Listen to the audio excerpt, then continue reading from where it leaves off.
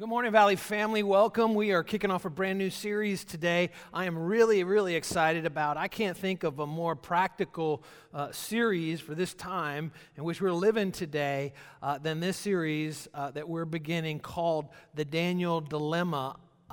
This has been a number of years ago that I actually read this book by Pastor Chris Hodges, and we've thought about several times doing this series, put it on the schedule, and for one reason or another, just didn't feel like it fit. But man, it really does. I think you're going to see that it fits perfectly right now. So I want to go ahead and invite you to open up the Valley Christian Church website, and there you'll see the sermon page, and my notes are in there. I think you're going to want to add a little bit of your own to those, and you can save those by emailing them to yourself. So that's valleyny.cc, and you'll see the message note little place there. Click on that, and you'll have my notes in front of you as well. So we're kicking off looking at a little background here, the first 6 chapters really in the book of Daniel. Now, Daniel is one of the prophetic books. What's interesting about it is it's not only prophetic, but it's also historical. And I think it's pretty cool that the way that the Bible, the Old Testament, is actually put together is that it's grouped in the prophetic books, but these 6 chapters at the beginning of Daniel really are just about the history of what takes place with the Hebrew people while they're in captivity in Babylon. I think there's a reason for that. I don't think it's accidental. The last 6 chapters are prophetic insights that God gives to Daniel. But those first 6, I think you see these repeated over and over and over, this kind of story, these circumstances, these situations over and over and over again throughout history. So much so that I think we're seeing it repeated right in front of our eyes today. As a nation, as a culture, we are moving farther and farther away from God into godlessness, and culture is trying to squeeze us in to a mold and is really shifting all around us. And that's what I want to look at here in Daniel chapter 1 about this cultural shift that happens, that takes place with Daniel and the Hebrews that are in captivity there. So this is the Babylonian captivity. You'll hear about that if you read the Old Testament, the captivity. The people of God, Israel, had turned away from God. They weren't serving him any longer. And he said, when you rebel against me, people are going to come in, other nations, and conquer you and lead you captive. And so Nebuchadnezzar is the king over Babylon at this time. And let's pick it up in Daniel chapter 1, verse 3 through 6. It says, then the king, that's Nebuchadnezzar, and there's some tough names in here, so bear with me. Then the king ordered Ashpenaz, chief of his court officials, to bring in some of the Israelites from the royal family, the nobility. So important to remember that. Who we're going to look at, these folks he's bringing in, are from the royal family, the nobility, the king's household, who was the king over Israel when they were conquered. Young men without any physical defect, handsome, showing aptitude for every kind of learning. So not only were they royal, they also had to be very intelligent, and they had to be good looking as well. And so they're choosing these out of the fallen king of Israel's household and out of his family. It says they have to be well-informed, quick to understand, and qualified to serve in the king's palace. So this is like the elite of the elite, the upper echelon in Israel that had been conquered. It says he was to teach them the language and literature of the Babylonians, and the king assigned them a daily amount of food and wine from the king's table. So he's like, I'm going to feed them, I'm going to totally immerse them in the Babylonian culture. Really important that we kind of just take a minute and think about what's happening here. The king's plan was to completely immerse the cream of the crop, if you will, of the nation of Israel in Babylonian culture, which was pagan culture, God culture.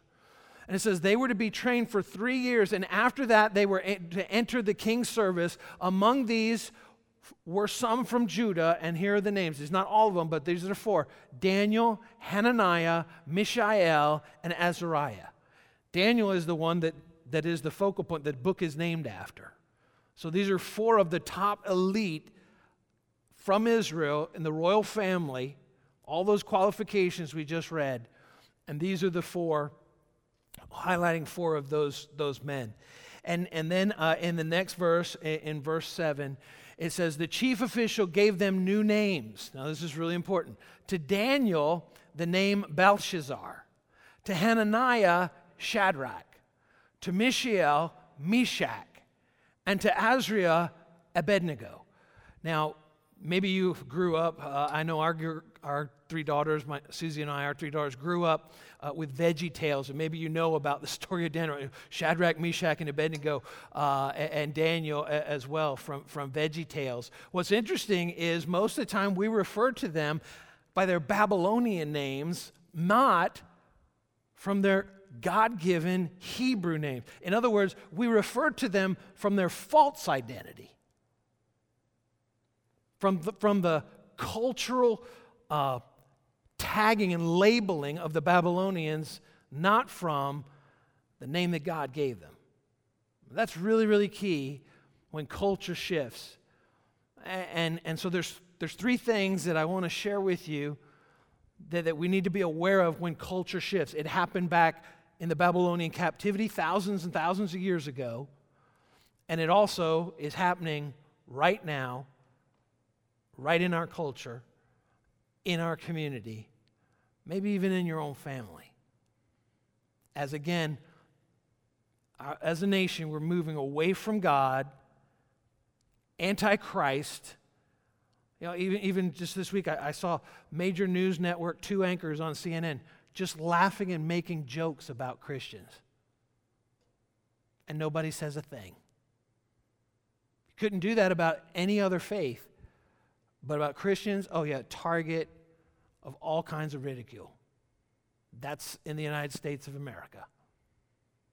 I don't believe that there's going to be some kind of, in the future, some kind of wholesale persecution that's going to come upon Christians in America. I don't think that's going to be happening in the future. I think it's here.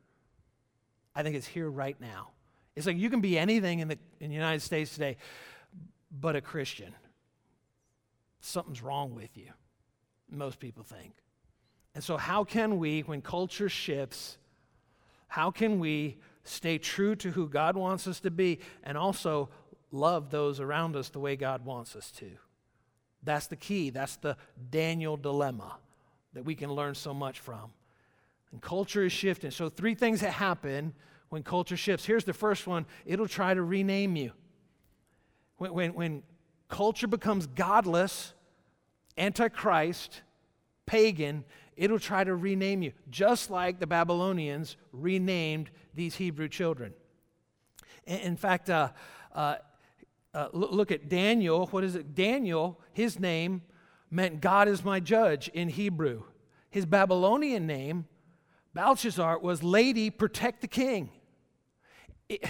Think about this for just a minute.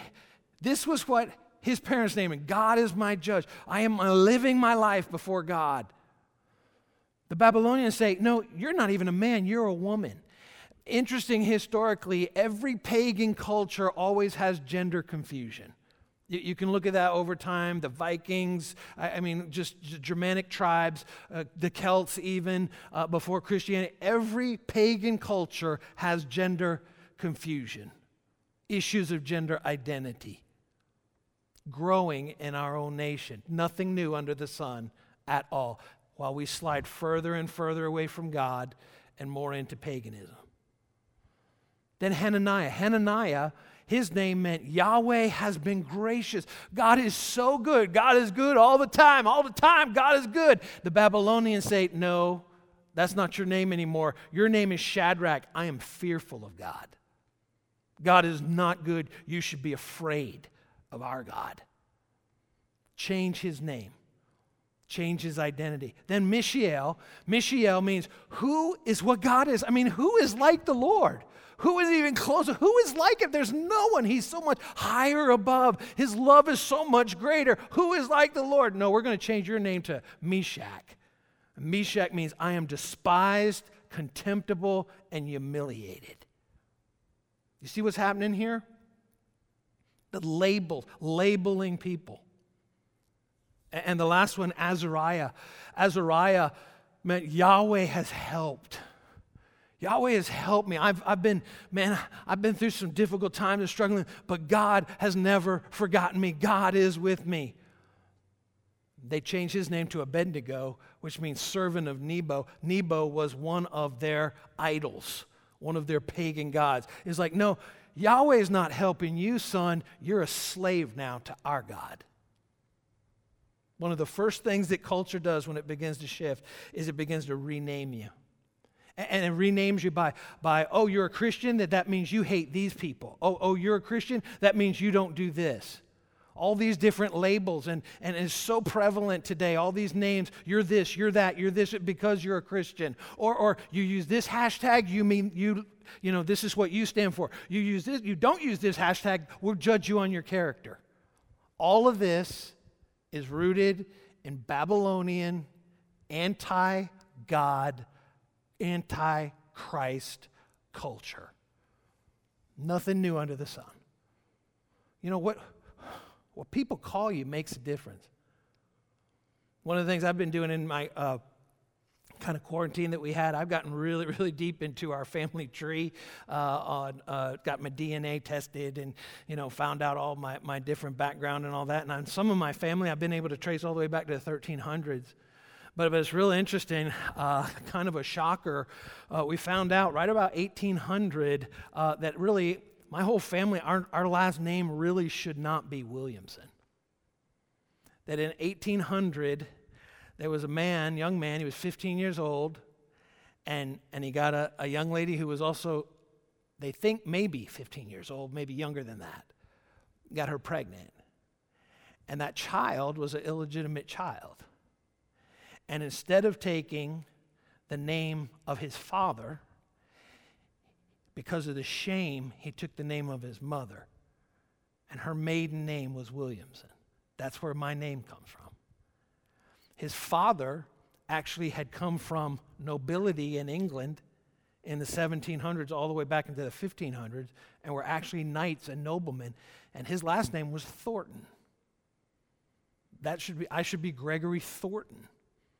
But because of this illegitimate child that had so much shame, he would not take that noble name of his father. Instead, he took the name of his mother, which was Williamson. And I know enough of my family tree from that time on. Williamsons had been noble as Thorntons. They were not very noble after that. In fact, just some just awful people. My ancestors, my great-grandfather, great-great-grandfather. In fact, my great-great-grandfather is the one that this happened to. Thank God that he can redeem the names.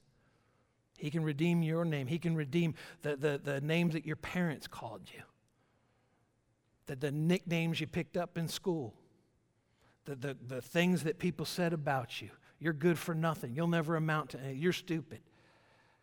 God can redeem those names.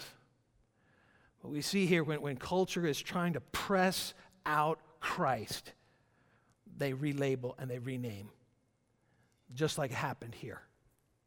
When culture shifts, we must know who we are.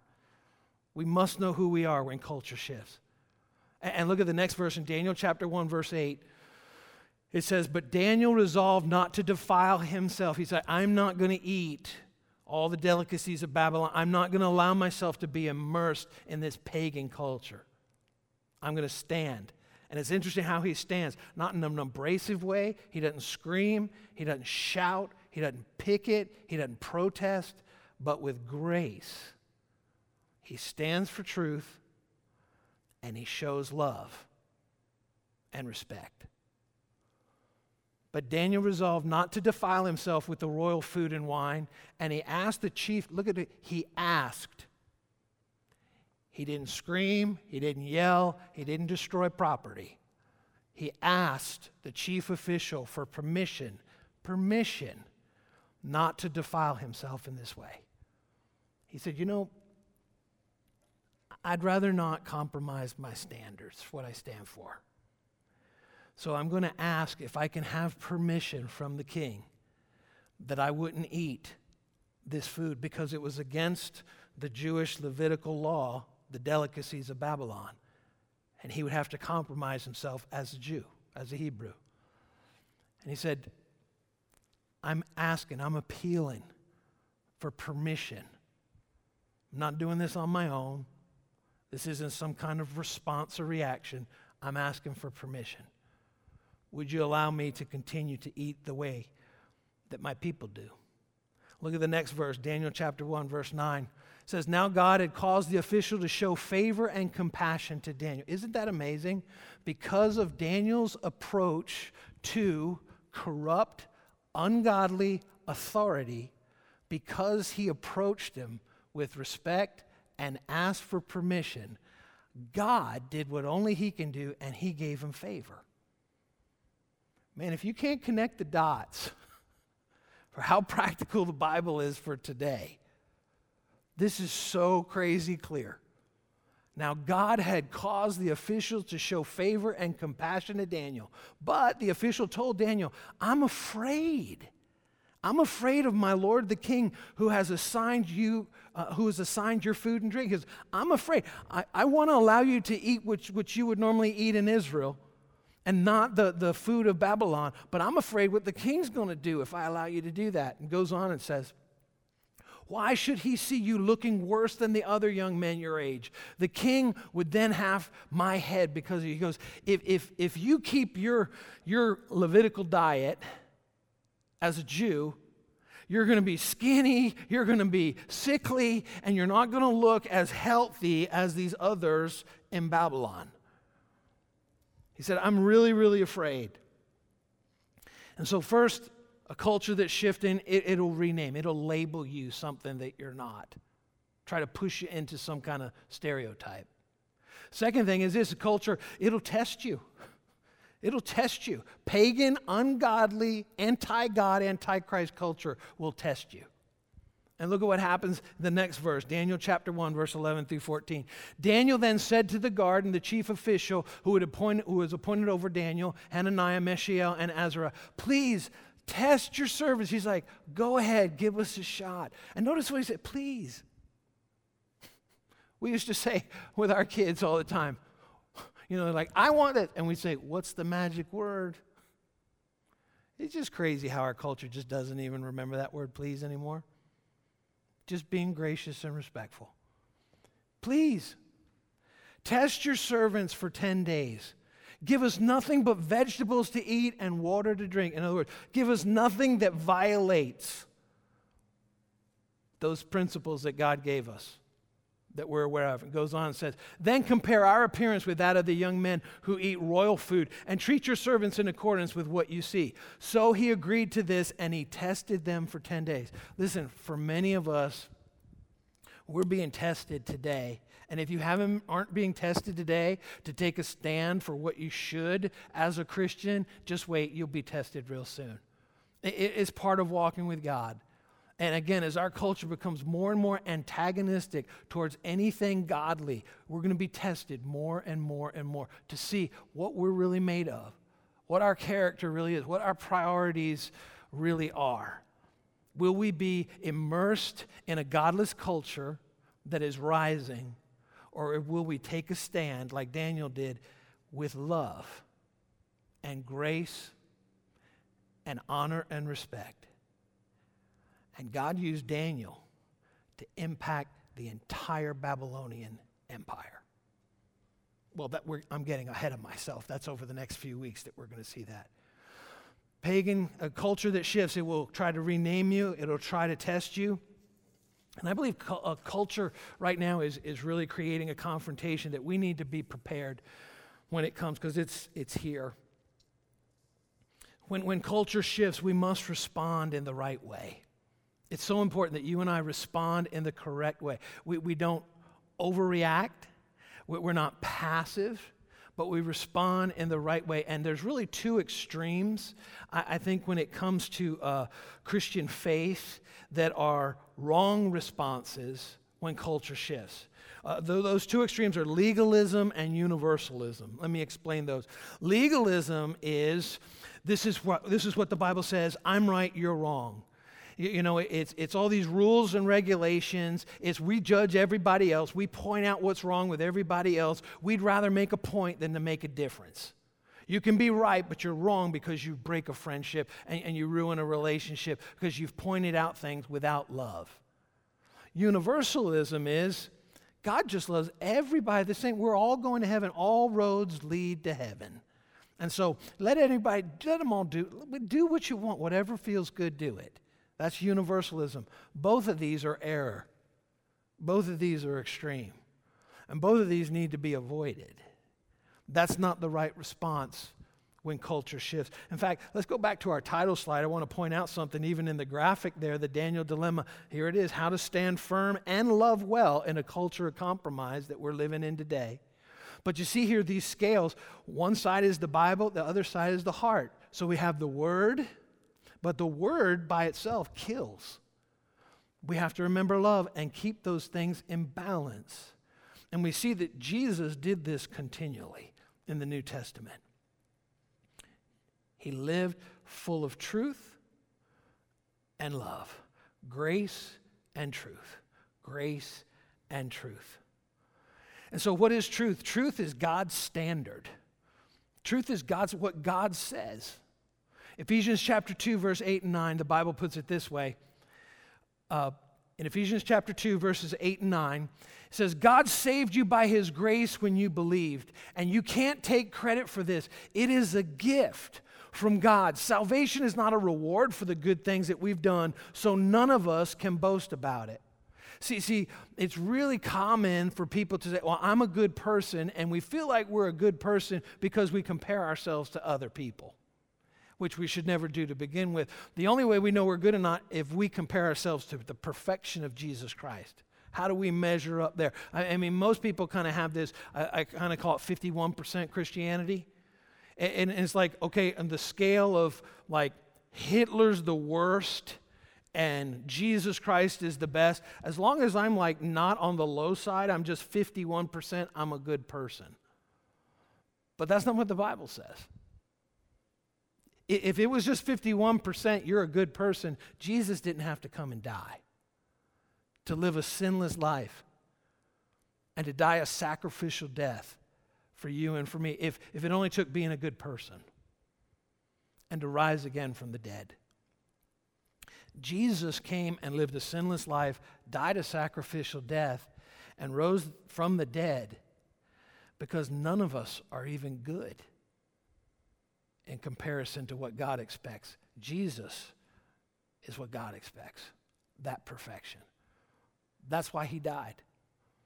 That's why he came, because he loved you so much, because God loved you so much that he sent his only son, that whoever would believe in him, not be a good person, would believe in him, would have everlasting life. It's a gift. We're saved by grace. You can't earn it. It's not 51%, it's not 85%, it's not even 99%. It's still short of what God expects from us. So salvation is not a reward. We're not trying to earn it so that we don't boast about it. Truth is God's standard. Grace is God's favor. That's what we were just talking about. God's grace. That's God's favor upon us. See, without truth, we're corrupt. Without grace, we're condemned. Without truth, we're corrupt. Without grace, we're condemned. Without truth, we become worldly. Without grace, we become judgmental. And man, there are all kinds of people that name Jesus Christ as their Savior, but they're without truth, very, very worldly. The Bible calls it carnal. Or very, very judgmental, mean as rattlesnakes, because they've got the truth, but they don't have the grace. Mean-spirited Christians. Truth without grace is mean. Grace without truth is meaningless. But truth and grace is medicine. That's what we need. Truth and grace. Held together it's a dynamic tension that holds them in balance, should hold them in balance in our lives. just as it says in the New Testament, that we would speak the truth in love. Grace and truth, grace and truth. See, grace invites us to be free. Truth is what sets us free. Jesus said, "You shall know the truth, and the truth will set you free." Grace is, I could never earn this. I don't deserve it. But it's a free gift because of Jesus Christ and his obedience to the Father, who lived that sinless life, showed us what life's supposed to look like, the way he lived it. Laid his life down on the cross for you and me as a sacrifice and a substitute, and rose again from the dead, proven that he paid in full the price for my personal sins, your personal sins, and all who would receive him as their Savior and Lord. So when culture shifts, it'll try to rename you. It'll try to test you. And the third thing is this: it'll try to intimidate you. A lot of that going on in America today. One group trying to intimidate another group trying to intimidate them. When culture shifts, it's not about grace anymore. It's not about mercy anymore. It's about intimidation. It's a tactic. Fear is a tactic. We'll get into this a whole lot more next week. And I invite you to come back as we go a little bit deeper into the book of Daniel here. But for now, back to the book of Daniel in chapter 1, verse 20. It says, "In every matter of wisdom and understanding about which the king questioned them." After the testing time was over, the king calls them in and he begins to question Daniel, Shadrach, Meshach, and Abednego. And he found them 10 times better than all the magicians, enchanters in his whole kingdom. Think about that. He's trying to intimidate them. He's questioning them. He's interrogating them. And those four, Daniel, Shadrach, Meshach, and Abednego, they stand out from the rest of the crowd because they took a stand and they did it in grace. They stood for the truth and they were gracious about it. And I love this, what King Nebuchadnezzar discovers. They were 10 times better because they did it God's way. They were 10 times better than all the magicians and enchanters, than all the Babylonians. 10 times better is what he discovered. When culture shifts, it'll try to rename you. It'll try to test you, and it'll try to intimidate you as well. And the greatest intimidation, the greatest test, the greatest fear is coming next week. We're going to look at that when it has to do with who you're going to worship, who you're going to prioritize in your life. And again, we'll see Daniel. We'll see him in truth and grace respond to a pagan, ungodly king in government, and God show miraculous things on his behalf. I love this. So powerful. But for today, let me ask you this question. Ask yourself the question: will I change the world, or will the world change me? Which is it going to be? Are you going to be immersed in a culture that is increasingly anti-God? Or are you going to take a stand in grace and truth for what you really believe? Here's the next question to ask yourself. Will my identity come from God or from the world, what they label me?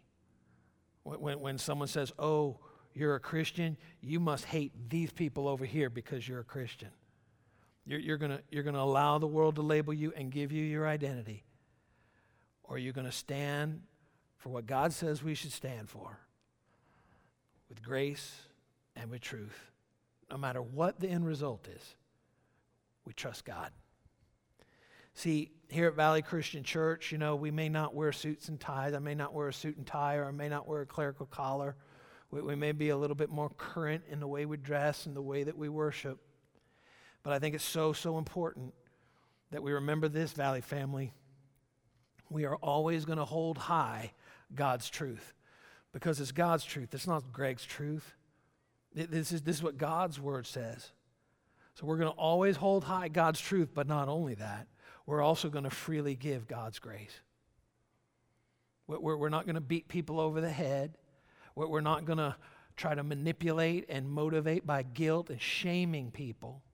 That's not grace. That's what just legalism does. But we're going to speak the truth in love and extend grace to everyone. That's why I like to say the one rule of this church is this. Here at Valley, no perfect people are allowed. No perfect people are allowed. If you're looking for perfect people, keep looking for another church because that's not who we are at Valley Family. We're not perfect, but you know what we are? We're allowing the truth of God's word to change our hearts. And it's not condemnation, but it's His grace, and it draws us forward to become more and more the people that God created us to be.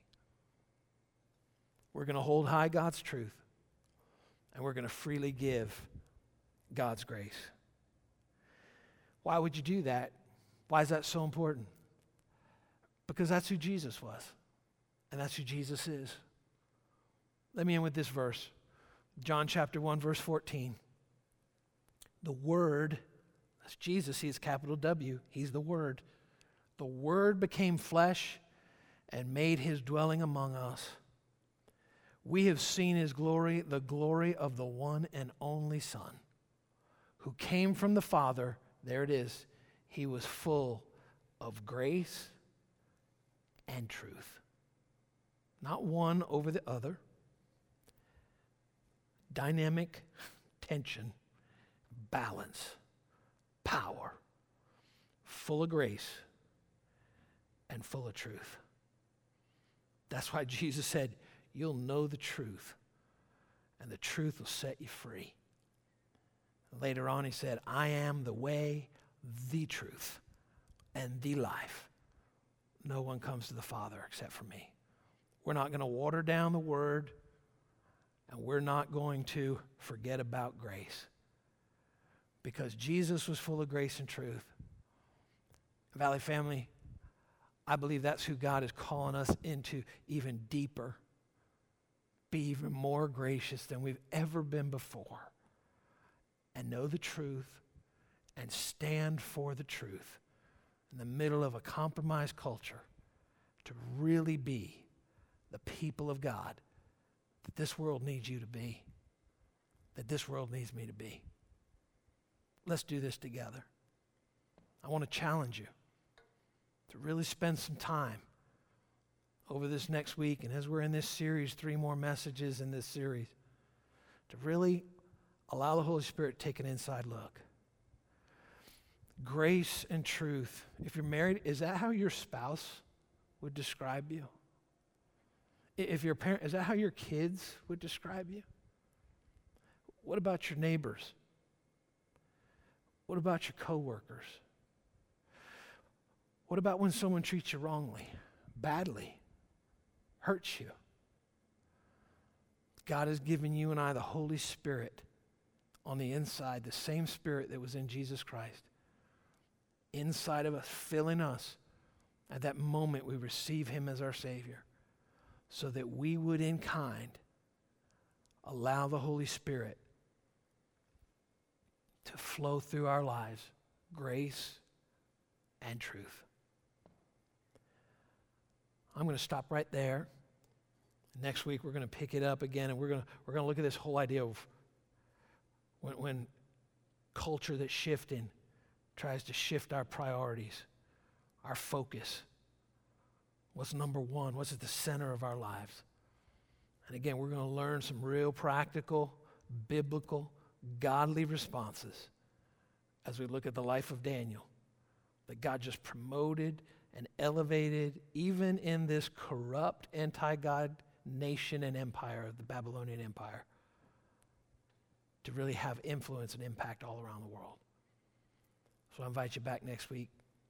I'm going to invite you right now. Would you just bow your heads with me? Let's pray. Heavenly Father, Lord, we thank you for your word that is timeless. Lord, it's almost like we're reading about a young man in 2020 in the United States that showed us a way that we need to remember and rediscover. Lord, thank you for this godly example of Daniel, Shadrach, Meshach, and Abednego. These four who took a stand in grace with truth. And Lord, how you just poured out your power upon them. Father, I pray that your Holy Spirit would just show us our hearts during this series, even right now. Lord, I just believe your Holy Spirit's just tugging on the inside as your word is just shining lights in our heart, and your Holy Spirit is bringing that grace as well, that we would be convicted, not condemned, convicted that we can do better with your Holy Spirit in our life. Father, forgive us when we've allowed the world to immerse us in its actions, its activities, and its priorities. And we've forgotten our identity, who you have named us, who you have created us to be. And may we pursue the purpose that you created each and every one of us to fulfill with all of our hearts as we pursue Jesus Christ as our Savior and Lord. Right now, with our heads bowed and our eyes closed, I just want to give you an opportunity, if you've never taken a moment, taken that first step of faith to receive Jesus Christ as your Lord and Savior. I want to give you an opportunity to do that right now, because it's by grace that the invitation is extended, and it's by truth that we're set free, knowing Jesus Christ. He is the way, the truth, and the life. The Bible says that if you declare with your mouth that Jesus is Lord and believe in your heart that God raised him from the dead, you will be saved. And so right now, I just want to lead you in a prayer that you can repeat after me. And I just invite you to open your heart up to Jesus Christ right now and receive him as your Savior and invite him to be your Lord today. Just pray after me right now. Heavenly Father, forgive me of my sin. Jesus, I thank you for living for me. Thank you for dying for me. And thank you for rising from the dead for me. And Jesus, I ask you to be my Savior and to be my Lord from this day forward. I ask you to lead me, guide me, direct me by your Holy Spirit, and I will follow you for the rest of my life. Amen. Amen.